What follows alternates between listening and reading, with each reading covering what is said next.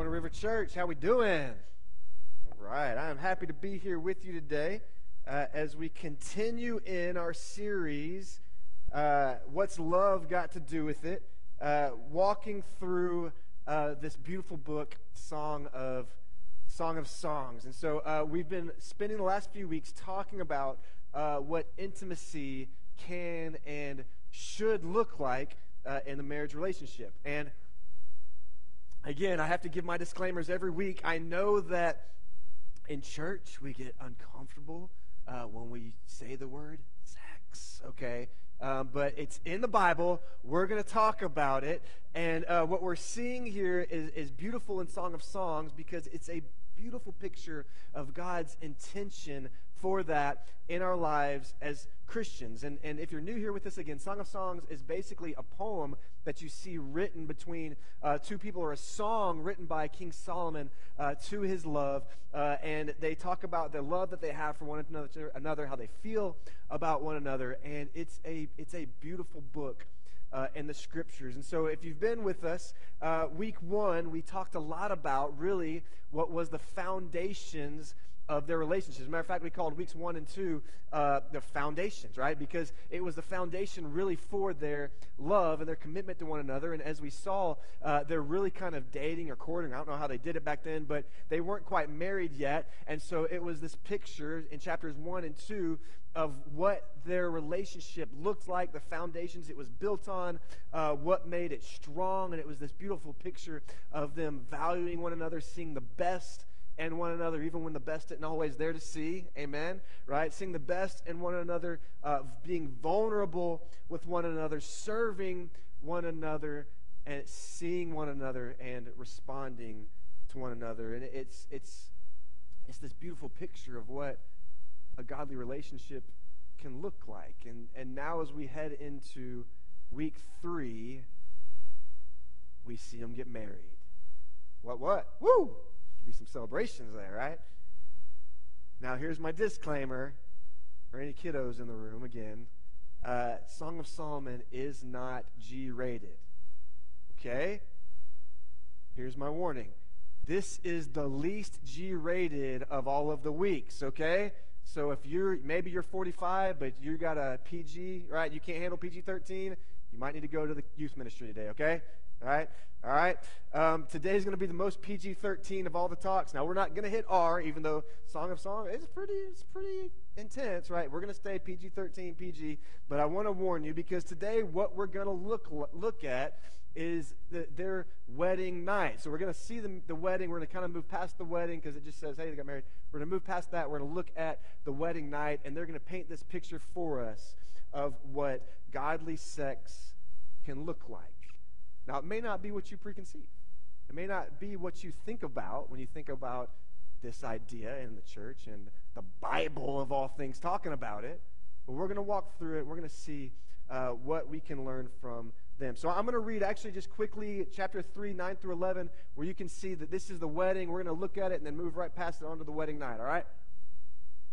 It says, verse 9, King Solomon made a carriage for himself with wood from Lebanon. He made its posts with silver, its backs of gold, and its seats of purple. And the interior was inlaid with love. All right? See that poetry there? Inlaid with love. Some of you are like, keep the love. I want this gold and silver, baby, right? Let's go.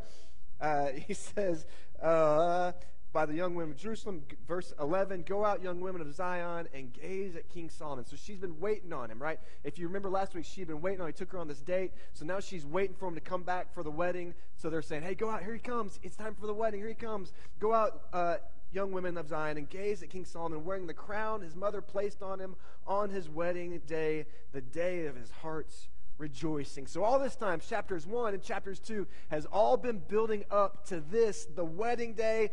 They get married. They have this beautiful wedding, I can imagine, right? And then, as it's funny because it's true to form, and I think I mentioned this last week, somebody told me Song of Songs is a book you can definitely tell was written by a man, right, not a woman, because here it is, chapters 1 and 2 is all them speaking sweet nothings to one another, wooing one another, and then chapter 3, Solomon's like, we got married, and then it moves on. There's like one verse there, and then there's a whole chapter devoted to the wedding night, right? Again, written by a man, okay? So here we go. So imagine they just have this beautiful party, this wonderful wedding. They sing, they dance, they eat good food, they drink good drink, they celebrate with their loved ones. They go back to the castle, and I know everybody's getting nervous. You should be, because it's going to get intense. They go back to the castle, and she gets ready, and Solomon gets ready for her and for him to see her, in quotation marks, for the first time. Now, I don't necessarily want you to be imagining this in your head, okay? But we're going to talk about it. Gets ready to see her for the first time. And if you can't imagine, she's waiting for him. He walks in the room. He's alone with her for the first time since they're officially husband and wife. He looks on his wife, and as you'll see as I read the description, Solomon is absolutely amazed at what he sees. Now remember, men are visual. Amen? Men are visual, and so he looks at her as the first time met his wife on their wedding night. He looks at her, and he just begins to compliment her from head to toe. Now, if you've been with us for the first 2 weeks, the woman has actually, in the story, been speaking for 75% of the time. I was making no comment on that. I was just saying she's been speaking for 75% of the time. Jeez. But then he sees her naked, and Solomon talks for 15 straight verses, okay? Here we go, right? Just like a man. Look, here we are at chapter 4, verse 1. He sees her for the first time as his wife, and he says, "How beautiful you are, my darling." How very beautiful, of course. How very beautiful behind your veil, your eyes are doves. Remember we talked about in week 1, the eyes were the rabbis taught a window into the soul. So he's saying, you're beautiful. I see you on the outside and your beauty on the outside. But even as I'm complimenting your beauty on the outside, I want to remind you, honey, that it's your soul that I love more than anything. You see that? So how beautiful you are, my darling. How beautiful your eyes are behind your veil are like doves. And he's saying your soul is beautiful. Then he moves on. He says your hair is like a flock of goats streaming down Mount Gilead. Ooh, right? All the ladies are like, wow, Solomon, right? You say, what is that? He needs some better pickup lines. Well, Mount Gilead was this big mountain that was known. You could see it from the distance. And one thing it was known for is you'd have these big flocks of goats, right? So you're like the last thing you want your husband to say to you, right, as a wife is, girl, your hair is like goat hair, man. Ooh, right? That's not what he's saying. He's saying you'd see these mountains and you see these flocks of goats run down the mountainsides, and so it almost would look like a river as you could picture being far away and seeing this herd of goats just flowing down the mountain. It was kind of this beautiful sight. And what he's saying is really he's saying she's let her hair down for the first time. So she's taking her hair down and she's doing one of these, and he's seeing her hair and he's going, oh man, your hair is like a flock of goats running down Mount Gilead, right? So he's getting excited is what's happening, okay? And then he says, here's the one you'll love, verse 2, your teeth are like a flock of newly shorn sheep coming up from washing, each one bearing twins. And here's the best line, and none has lost its young, right? What he said there is, baby, you got all your teeth, right? Which leaves me open for a lot of jokes, right? I could be like, you could tell she wasn't from Alabama, or I could say she wasn't from Arkansas. I could make those jokes. I'm not going to, but you could, right? You could. Not going to do that, but I could. Says you got all your teeth. Verse 3, he says to her, your lips are like a scarlet cord. Your mouth is lovely. Behind your veil, your brows are like a slice of pomegranate. Pomegranate is an aphrodisiac, or considered an aphrodisiac at the time. And so what he's saying is your lips are beautiful. Your mouth is beautiful. Girl, your smile to me is like an aphrodisiac. It's beautiful to me. And then he says, verse 4, your neck is like the Tower of David. I know. It's like, dude, this guy. Come on. Although we laugh at their pickup lines, but if they looked at our pickup lines, they'd probably be making the same jokes, right? He says, your neck is like the Tower of David, constructed in layers. 1,000 shields are hung on it, all of them shields of warriors. I'm sorry I'm laughing, but this is funny, right? The Tower of David, I know I'm explaining as we're walking through. The Tower of David was King David, right? Somebody mighty and respected. And the Tower of David was a place of great honor and great respect. And what he's saying to her is, honey, when I look at you, the way you walk, her neck, the way you stand up straight, the way you walk, the way you carry yourself with dignity. You carry yourself with respect. You carry yourself with honor. And so he's saying, when I look at you, I see a woman, not just of beauty, but I see a woman of honor and dignity and respect. You hear that now, you're like, okay, all right, Solomon. The pickup lines are working a little better now, right? He's complimenting not just her looks, but who she is. And then in verse 5, he says, your breasts are like two fawns. Y'all don't laugh at that one? All the other ones, you're like, Tower of David, you're like, ha, breast two fawns. We can't laugh. He said breast in church, right? Twins of a gazelle that feed among the lilies. And I don't need to explain that one for you. He likes the fawns, okay? We'll move on. Verse 6, until the day breaks and the shadow flees, I will make my way to the mountain of myrrh and the hills of frankincense. He's saying, honey, I want to be intimate with you all night long till the sun comes up. Verse 7, you are beautiful, my darling. There is no imperfection in you. That's good, isn't it? That last line, you are beautiful, my darling. There is no imperfection in you. Now, the first thing I want to say to us this morning as we look at this idea of godly sex and what the Bible says sex should be and can be for a husband and wife is we hear that list that Solomon, as he sees his wife naked for the first time, wearing basically nothing but a veil and jewelry. And I'm not trying to be inappropriate. I'm just telling you what it is. He sees her and he begins to compliment her head to toe. He looks on her and he compliments her beauty. He compliments who she is. He compliments her value. He compliments the way that she carries herself. And the first thing I want to tell you about godly sex, the picture of sex in the scriptures, is that godly sex is affirming.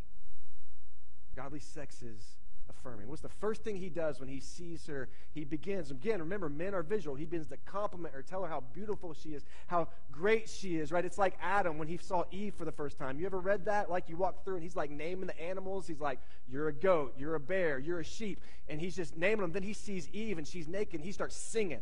You know what I'm saying? He starts singing a song, right? It's the same picture. He sees her, and he just can't help but affirm her and tell how beautiful she is, how wonderful she is. He begins to affirm every part of her, who she is. And if you remember all the way back in week 1, the first thing we hear her say, or one of the first things we hear her say is, don't look at me because I haven't cared for my vineyard. And what she's talking about is herself. She doesn't want him to look on her because she's saying, I feel unattractive, I feel ugly. Don't look at me. I haven't cared for myself. Yet he looks at her and he says, you are perfect. Now, was she? Was she? Probably not. What? Probably not. But to him, he was. You catch that? To him, she was, because godly sex is affirming what we're looking at. Sorry. I said sex one too many times in church.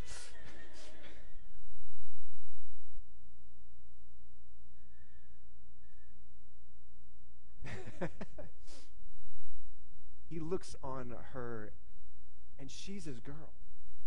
And everything he sees about her and sees in her is beautiful to him. Why? Because she was perfect? No, because she was his. And here's the thing I want us to understand when it comes to husband and wife and a marriage relationship and sex, and that is when you get married, when you look on that person, when you see every part of who they are now your new standard of beauty. You catch that?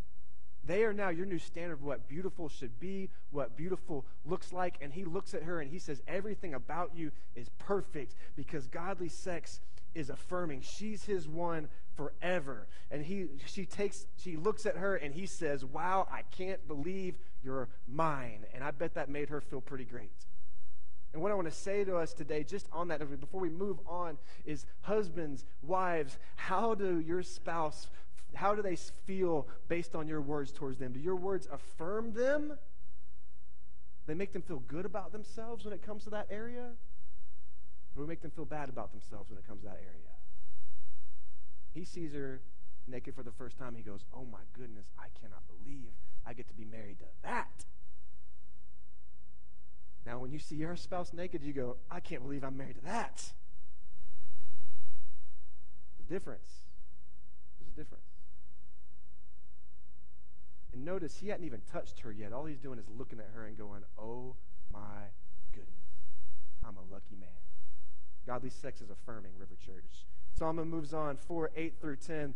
He says, come with me from Lebanon, my bride. Come with me from Lebanon. So he's saying, let's leave this place and let's go to basically our home. Descend from the peak of Amana and the summit of Senir and Hermon. I don't know if I'm saying that right, but you don't know if I am either, right? From the dens of the lions, from the mountains of the leopards.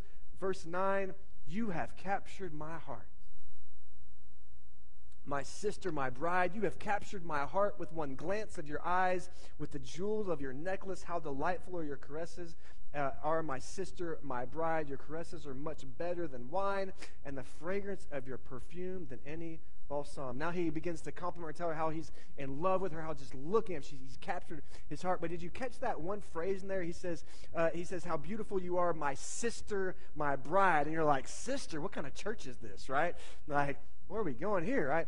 He's not calling her his actual sister. Sister in this particular meaning is a sense of affection and deep friendship. So what he's saying to her is he's saying, come with me, I want to be with you tonight. Is he's saying what we have is not just a sexual thing. What we have is not just a physical thing. What we have with one another is a deep friendship. It's an emotional connection. It's something beyond just the physical. The physical helps it and makes it better and connects it, but it's something even bigger and beyond that. It's an emotional and a soul connection. The second thing I want you to know about godly sex is that godly sex creates an emotional connection between two people. It takes two people and it goes beyond the physical and it connects them together on not just a physical level, but on an emotional and in a lot of ways, a spiritual level. You need it with one another. It connects you together emotionally as well as physically. Everybody said amen. Amen. Now the fun starts. You're like, we're not having fun yet? Now the fun starts. 4:11, he says, so they've gone away and now they're about to kiss. He says, your lips drip sweetness like the honeycomb, my bride. Honey and milk are under your tongue. The fragrance of your garments is like the fragrance of Lebanon. Do you guys know what they just described there? Did you catch that? He said there's honey under your tongue. How does he know? Ladies and gentlemen, they just described the first French kiss. You see that? Like the French stole it, right? That's a Hebrew kiss, not the French kiss. You got it? Right? Like, there's a French kissing in the Bible. You're like, that's in there. Yeah, it's in the Bible, right? He goes and he gives a big old French kiss, and he says, ooh, baby, I like the way you taste, right? I like the way you taste. Here's the third thing we got to understand about godly sex, and this is where, again, we're like, is he allowed to say this? Godly sex is passionate, River Church. And all the men should have been like, amen! 4 of you. I feel sorry for your wives. I'm sorry. See, when it comes to sex, and we talk about it in church, and I know I'm joking around a lot, but we oftentimes think about Christians and sex. We think of like dull, we think boring, we think it's not like, hey, listen, we're going to talk about it in church, and we'll talk about sex, but here's the thing is you can only do it if you're trying to have kids, and even then you better not enjoy it, right? Right? Come on, let's be honest. That's the way it's looked at. But Song of Solomon is giving us the exact opposite picture of that. He's just like, I French kissed her and it tasted good. Right? Verse 6, I mean, come on, what did I just say? In verse 6, he says, I want to be with you intimately until the sun comes up. That ain't playing around, ladies and gentlemen. You see it? That ain't no joke, right? When's the last time you saw the sun come up, right? It's been a while, right? Last week, she told him to come explore the mountains, and she wasn't talking about the Rockies, right? Solomon is literally, they're singing a song about how wonderful this is. Verses 12-15, he's going to describe her more intimately and talk about how he can't wait to enjoy her physically. It's passionate, River Church. Like, I'm not trying to be, like, literally, I promise you, I've been praying about this. I was like, Lord, please help me to not be inappropriate in this place. And I'm sorry if I am, but it's an interesting topic, right? Not trying to make us red-faced in here. What I am trying to help us understand is that there's passion here. Song of Songs is describing a deeply passionate relationship. And not only is it okay for you to feel some passion in your intimate relationship with your husband or spouse, but that's the way God designed you to work. You see that?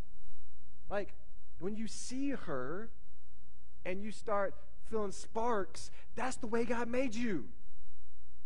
Thank you, brother. And that's a good thing, right? Like, if you saw your wife and like, meh, and moved on, and I'm not talking about anything inappropriate, I'm just talking about seeing. Like, I look at my wife, Katie, and I'm just like, lucky man right here, right? You should feel that way. That's the way God designed you. It is a good thing. Passion is supposed to be there, ladies and gentlemen. It's supposed to be there, right? Now, let's be honest. After a few years, it's harder to come by, isn't it? Everybody's afraid to amen that one, right? You're like, it's still there, man. Still there, right? Schedules get busy. You get used to each other. Kids take up a lot of time and energy. As a man with a 5-year-old, a 3-year-old, and a 3-month-old, all I can say is amen from the stage, right? Well, I forget that. I don't have time to do my laundry. You know what I'm saying? Like, it's busy. But God designed us and created us that sex would be a passionate, beautiful thing that we have with one another. But the truth is after a while, it takes some work, doesn't it? After a while, it takes some work. Now, you can try to trick your spouse into it. Let me give you some tips, and I'm about to embarrass somebody. I'm sorry. But last week, I was talking about this wonderful idea where she said, hey, bring out the raisins and the apricots because I want to be with you all night long. And I said, man, apricots are an aphrodisiac. Well, later that night, I had somebody say, now I know my wife's been feeding me that apricot jelly every morning. Try it out. Maybe it'll work, right? Maybe it'll work. Don't do that. I mean, you can't. I'm not giving you advice there, okay? I'm not telling you what to do. Sometimes it can be harder to come by, but it takes intentionality, doesn't it? It takes effort, doesn't it? You got to try, right? It's not like the honeymooning. We got to try. Plan some date nights, amen? All the women said, amen? Plan a date night for me, boy. Take me out for dinner, right? Let's go, right? How about this? Communicate about it. Make it a priority, right? Make it a priority. Hey, let's make some time for this. Let's prioritize this. Because I described earlier, right, it's a place of affirmation. It's a good place for you to feel affirmed by your spouse. It's a good place to create an emotional connection with your spouse, right? It's a good place to be passionate with your spouse, but you got to work on the passion sometimes. You got to work on planning it and creating a space for it, prioritizing it, right? And so here's the deal: is when the passion begins to wane, sometimes it can be easy for us to get in the grass is green on the other side, doesn't it? We begin to look at other people's relationships, or we begin to see other people, and we go, I wish my spouse was more like that. I wish my spouse did this. I wish our relationship was more like that. And you begin looking at the grass is greener on the other side, and you begin to ignore your spouse, get bitter towards your spouse, get frustrated with your spouse, and you're looking over here going, I wish they were like this. I wish they were like that. But here's the best advice I can give you today, River Church. I heard this a while back. It's always stuck with me. It's not that the grass is greener on the other side. It's that the grass is greener where you water it. Grass is greener where you water it. So maybe if the passion is waning, you go, why? Maybe you got to communicate. Maybe you got to set up some date nights. Maybe you got to have some intentional conversations about, hey, let's talk here. How can we work on this? How can we get this back? And don't be defensive, because look, let's be honest. This is, you think it's hard to talk about it from a stage in church. It's hard to talk about with your spouse, isn't it? It's hard to talk about with your spouse. So don't be defensive, but be willing to be honest and open, and let's say, hey, how can we work on bringing the passion back into this thing? What can we do? We need to plan some date nights. What do we need to communicate? Do we need to connect emotionally a little bit better? What do we need to affirm? How can we work on this? But here's the deal: is that godly sex, God created you to feel passion towards your spouse. That is a good, beautiful, and wonderful thing, but sometimes you got to cultivate it a little bit, okay? You got to cultivate it. So cultivate the passion. Number 4, godly sex is choosing to give yourself to the other person. Godly sex is choosing to give yourself to the other person. Song of Songs 4:12 through 16, he says, my sister, my bride. So he just gave her a big old kiss, and then he says, my sister, my bride, you are a locked garden and a sealed spring. And then he begins to describe what the garden looks like. He says, your branches are a paradise of pomegranates with choicest fruit. right? Henna with nard and saffron, calamus and cinnamon. And I don't know all that stuff is, but it sounds good, right? Nard and saffron, calamus and cinnamon with all the trees of frankincense, myrrh and aloes and all the best spices. He's saying, I'm looking in the garden. It's got all the good stuff. You are a garden spring, a well of flowing water streaming from Lebanon.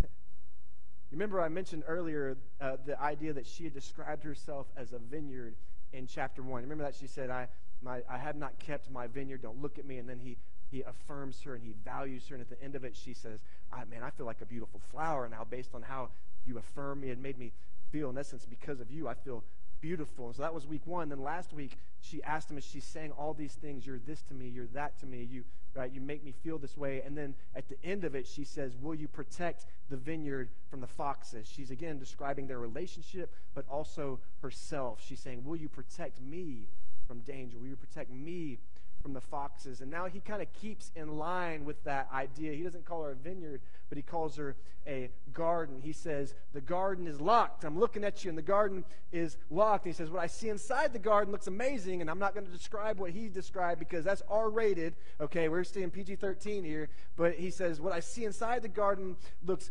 beautiful, and what he's essentially saying is, hey, we haven't had sex yet, because you've waited until marriage, and now he's looking at her and saying, the garden is locked. Can we do this? I know that's very blunt. You're like, that's not romantic. I'm just telling you, right? I'm trying to break it down for you. And if you remember last week, there was a point where she began to have all these sensual feelings for him, and and I was joking about the raisins and the apricots, but she's literally like, man, I want to get out the aphrodisiacs because I want to be intimate with you. But as she's saying that, right after that, she says, but we must not awaken love before it's time. We must not awaken love before it's time. And so what she's saying is, even though I'm having all these feelings towards you, I'm going to restrain myself because I don't want to have sex with you until the right time, before the right time. So she's saying, I'm not going to awaken love before the right time, okay? Here's the reason I give you that context is he looks at her and he says, you're a locked garden. What's inside is wonderful. I would love to awaken love. Can we do this? And verse 16 was probably the most beautiful word he had ever heard in his life. Awaken, he says.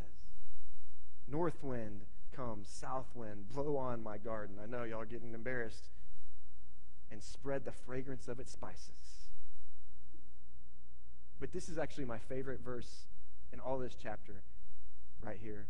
Let my love come to his garden and eat its choicest fruits.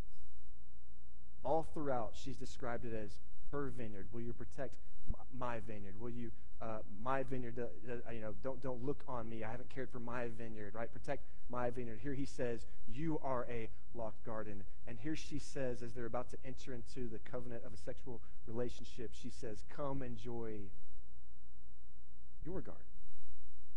You catch that? Kind of cool.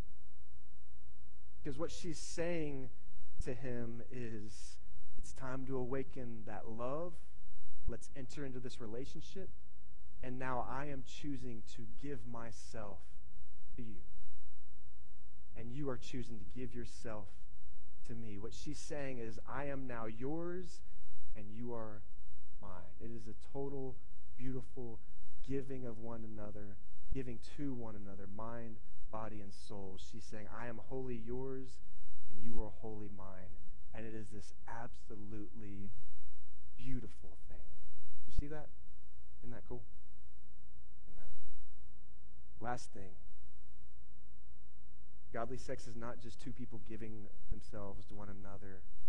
Number 5, godly sex is good. And I'm not just saying, so godly sex is good sex. I'm not saying that. I mean, it should be. But I'm saying godly sex is good. Look at this. And this one's a little funny. Chapter 5, verse 1. This is where they end it. He says, I've come to my garden, my sister, my bride. So he's saying, you're mine now, and I'm yours. I gather with myrrh my spices. I eat my honeycomb with honey. I drink my wine with milk. And so he's saying we've been intimate together. And then there's this person that speaks they call the narrator. And there's a lot of different ideas on who the narrator is. But what I was reading, kind of a consensus of some of the theologians I was looking at this week, they all believe a similar thing that I take this to mean this as well, is that they believe the narrator is God speaking into this relationship. And so here he comes and he says, basically the husband says, can we have this intimate sexual relationship? She says, come on, let's enjoy one another, let's give ourselves to one another. He says, we did it, it was great. And then the narrator speaks and says, eat, friends, drink, be intoxicated with caresses. Eat, drink, be intoxicated with caresses.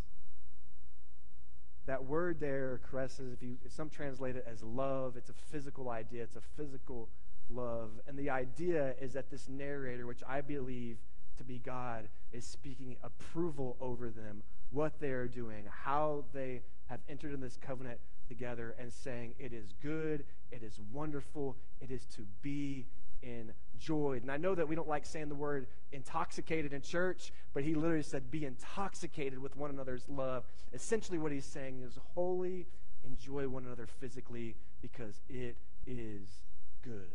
And everybody said, amen. You say, why you bring that one up? Well, I was talking with somebody a few weeks ago, and I did get permission to share this story with you. I was talking with somebody a few weeks ago, and this person said, I'm really glad that we're talking about Song of Songs and this sex in church. That because when I got married, me and my spouse, we waited. We both didn't have sex before we got married. We waited. But even on that wedding night, even though we had sex, it was the first time that we did. On my wedding night, we had sex with one another, and afterwards, I felt ashamed. Felt awful. Then why? Because of how I was brought up in church, how I was raised around it, how it was looked on. Even though we did it, quote unquote, the right way, I still felt guilty about it. That stinks, doesn't it? It stinks.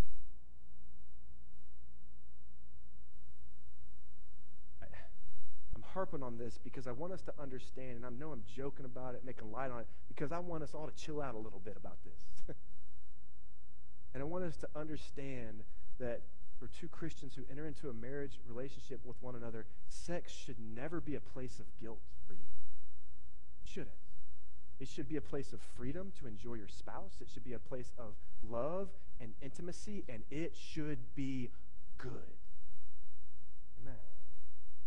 And of all people, this is going to be funny to say it this way, but of all people in the world who enjoy sex, Christians should enjoy it the most. I mean, are there no Christians in here? Right? If I was in the crowd, I'd be like, yeah, brother! Right? Why? Because we have a creator who designed us the way we are to work, designed us the way we are to feel about one another, designed the covenantal marriage relationship for us to enter into, and created this thing called sex for us to come and enjoy in one another, that it would be good. That it would be good. And so we of all people, because we know the Creator, and I know this is a funny way to look at it, but because we know the Creator, because we know the one who made it, we should be able to enjoy it, find freedom in it, and find love and intimacy in it with our spouses more than anybody.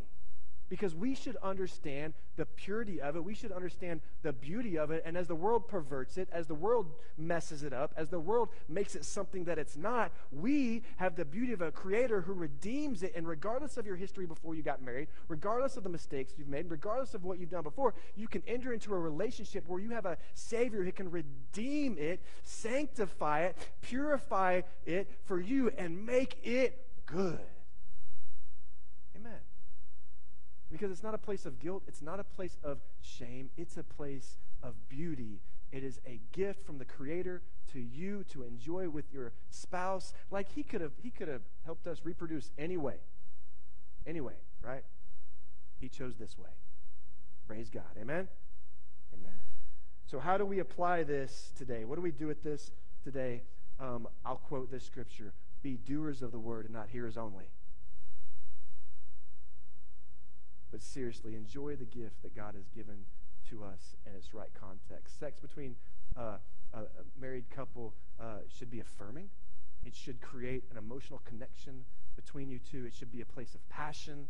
That's good. It should be a place of two people choosing to give themselves to one another, choosing to give themselves to one another, and it should be good. You say, well, what if it hadn't been so good? Then you got to communicate. And that's where it gets hard. You got to communicate. And it's not like an upward trajectory. I mean, there's ups and downs, right? There's ups and downs, right? So just 'cause you may be in a down season, that doesn't mean everything's ruined and bad. You just got to communicate and work to make it healthy and good again. We've got to communicate in a healthy manner. How can we work on this? How can we connect? Maybe we should pray together about this. Do not, hear me, especially men, do not use this as a place of guilt or a place to shame your spouse and say, well, you should be doing this. No, you shouldn't. You should be talking about it and communicating about it. Don't use guilt as a tool to get what you want. Do not demand as if your spouse owes you anything. They do not. But you must communicate about it. Talk honestly about how you feel. Talk honestly about maybe the disconnect that might be there, and do the best that you can to take steps to move towards a passionate and beautiful intimacy with one another again. Amen? All right, stand up with me, River Church. Let's pray.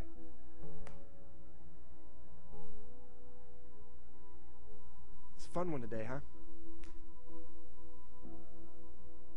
God, I love you. Thank you for who you are. Thank you that you're a good God that created sex. It's a beautiful thing. It's a wonderful thing. It's not a shameful thing. It's not a thing of guilt. It's a beautiful gift that you've given to your creation. Help us to enjoy it in its right context, in its right manner and way.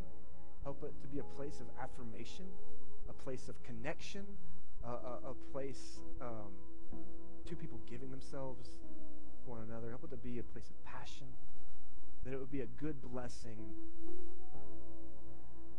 Be a good blessing. God, I pray for any maybe spouses in here who maybe it's been a difficult thing. Maybe they're in a difficult season there. Maybe there's a disconnect, or they're missing a connection, or maybe it's just been hard, and sometimes it just is. I pray for healing there today.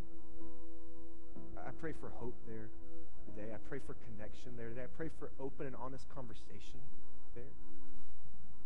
I pray that you would remove guilt. Pray that you'd remove shame. Maybe there's people in here who are dealing with their past in that context, and so they bring that into their relationship today, and they struggle with that. I pray that you would set them free of that today by the power of your Holy Spirit. That you would redeem that. You would sanctify that in them. That they would be set free to love one another in freedom and goodness and joy. I just pray that wherever, maybe it's a single person who that's been something difficult in the past, and they're looking forward to walking in marriage again where they can enjoy that. I pray that you would bless that and bring them to them in a way that they could enjoy it and find happiness. I don't know, whatever it is we need in here today, based when it comes to that, I just pray that you would provide it today. We need you. We love you. You're good to us. In Christ's name we pray. And everybody said,